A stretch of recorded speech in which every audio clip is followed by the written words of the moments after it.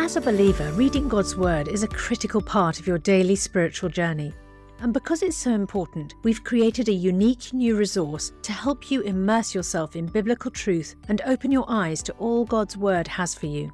It's a free PDF download called The Word 1-to-1 that takes you on a guided journey through John chapter 1. With biblical text and short commentary, each page provides insights that will strengthen your faith in an easy-to-read guided format. There's truly no other resource like this. Download your free PDF copy today at premierinsight.org/resources. That's premierinsight.org/resources.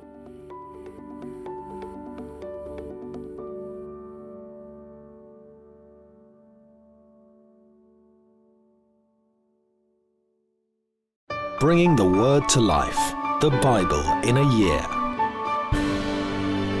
Chapter 12. Rehoboam went to Shechem, for all Israel had gone there to make him king. When Jeroboam son of Nebat heard this, he was still in Egypt where he'd fled from King Solomon. He returned from Egypt. So they sent for Jeroboam, and he and the whole assembly of Israel went to Rehoboam and said to him, "Your father put a heavy yoke on us, but now lighten the harsh labour and the heavy yoke he put on us, and we will serve you." Rehoboam answered, "Go away for 3 days and then come back to me." So the people went away. Then King Rehoboam consulted the elders who'd served his father Solomon during his lifetime. "How would you advise me to answer these people?" he asked. They replied, "If today you will be a servant to these people and serve them, and give them a favourable answer, they will always be your servants." But Rehoboam rejected the advice the elders gave him and consulted the young men who'd grown up with him and were serving him. He asked them, "What is your advice? How should we answer these people who say to me, 'Lighten the yoke your father put on us'?" The young men who'd grown up with him replied, "These people have said to you, 'Your father put a heavy yoke on us, but make our yoke lighter.' Now tell them, 'My little finger is thicker than my father's waist. My father laid on you a heavy yoke. I will make it even heavier. My father scourged you with whips. I will scourge you with scorpions." 3 days later, Jeroboam and all the people returned to Rehoboam, as the king had said, "Come back to me in 3 days." The king answered the people harshly.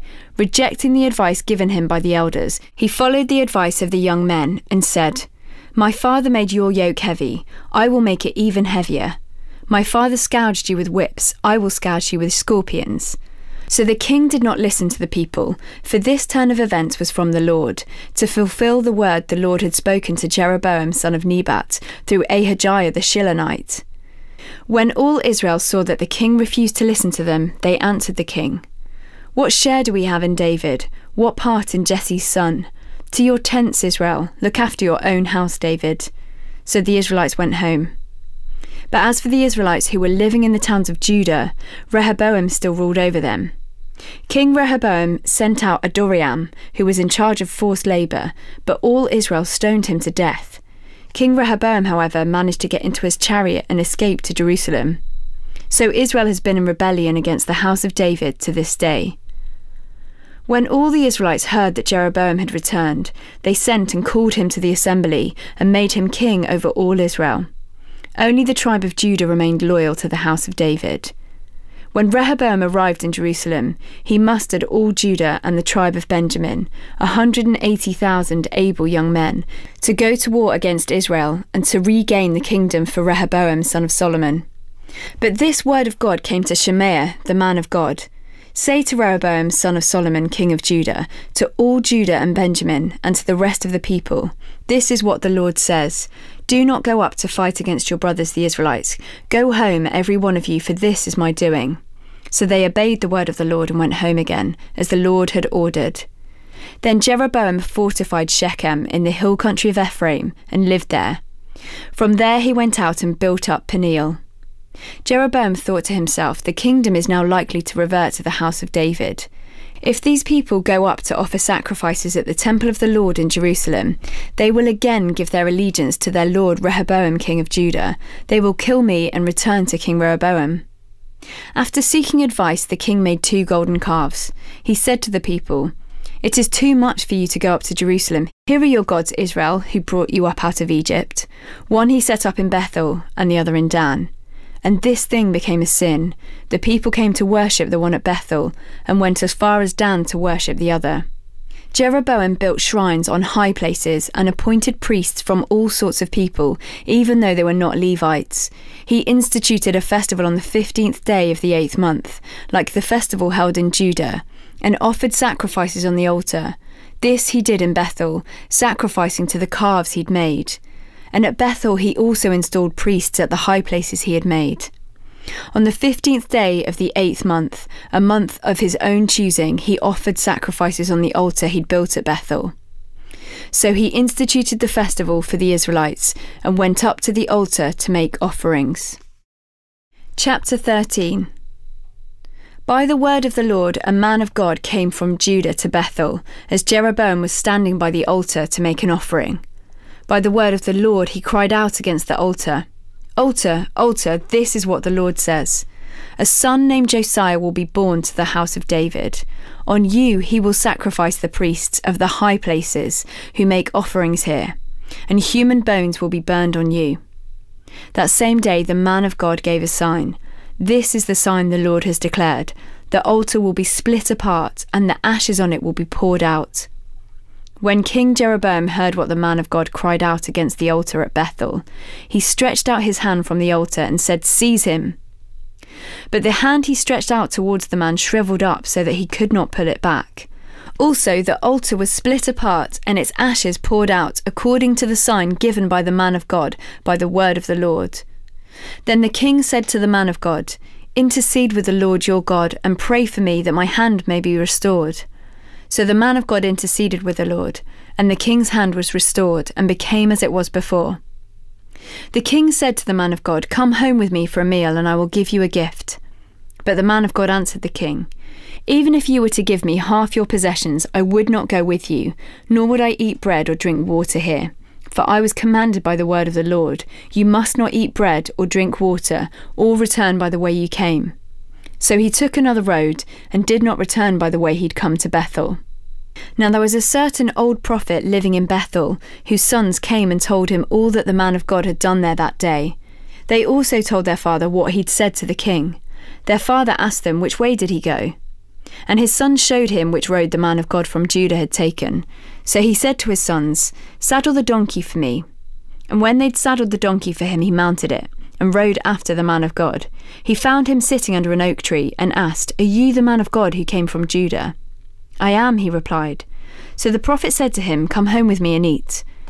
The man of God said, "I cannot turn back and go with you, nor can I eat bread or drink water with you in this place. I've been told by the word of the Lord, you must not eat bread or drink water there, or return by the way you came." The old prophet answered, "I too am a prophet as you are. And an angel said to me by the word of the Lord, bring him back with you to your house so that he may eat bread and drink water." But he was lying to him. So the man of God returned with him and ate and drank in his house. While they were sitting at the table, the word of the Lord came to the old prophet who'd brought him back. He cried out to the man of God who'd come from Judah, "This is what the Lord says. You have defied the word of the Lord and have not kept the command the Lord your God gave you. You came back and ate bread and drank water in the place where he told you not to eat or drink. Therefore your body will not be buried in the tomb of your ancestors." When the man of God had finished eating and drinking, the prophet who'd brought him back saddled his donkey for him. As he went on his way, a lion met him on the road and killed him, and his body was left lying on the road, with both the donkey and the lion standing beside it. Some people who passed by saw the body lying there, with the lion standing beside the body, and they went and reported it in the city where the old prophet lived. When the prophet who'd brought him back from his journey heard of it, he said, "It is the man of God who defied the word of the Lord. The Lord has given him over to the lion, which has mauled him and killed him, as the word of the Lord had warned him." The prophet said to his sons, "Saddle the donkey for me," and they did so. Then he went out and found the body lying on the road, with the donkey and the lion standing beside it.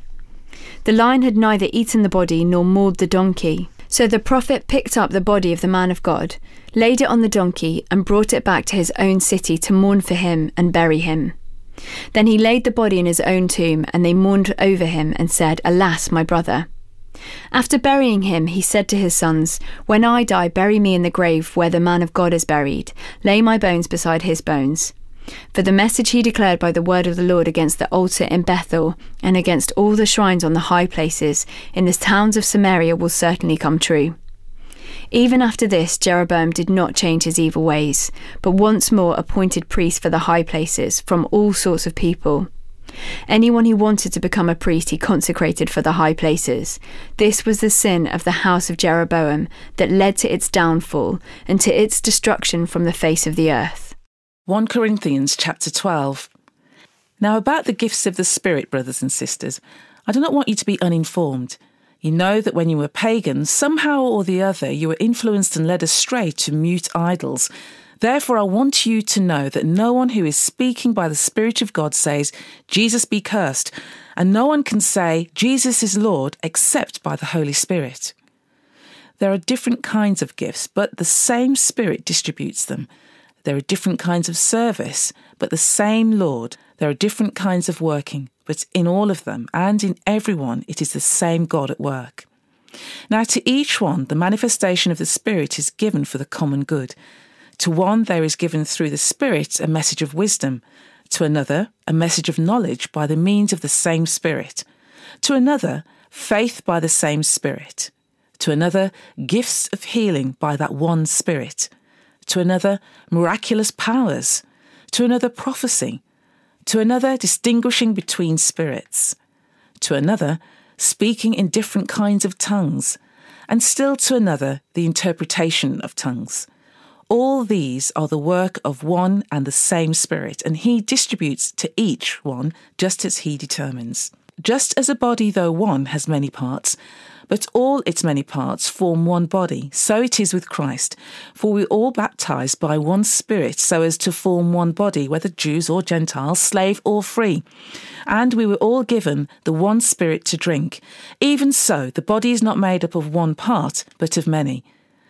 Now if the foot should say, because I'm not a hand, I do not belong to the body, it would not for that reason stop being part of the body.